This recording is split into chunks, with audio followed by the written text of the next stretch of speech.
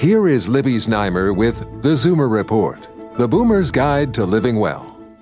Here's another reason to cut back on red meat.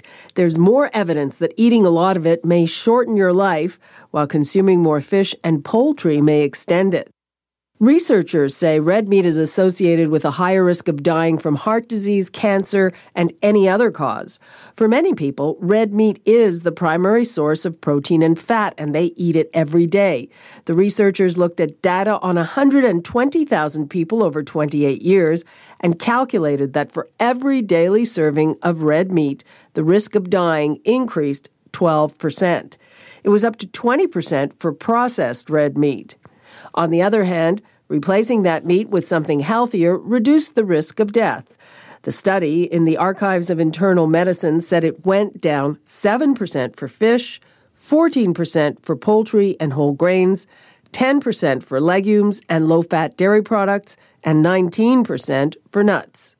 Bottom line, most nutritionists agree that we should move to a more plant-based diet.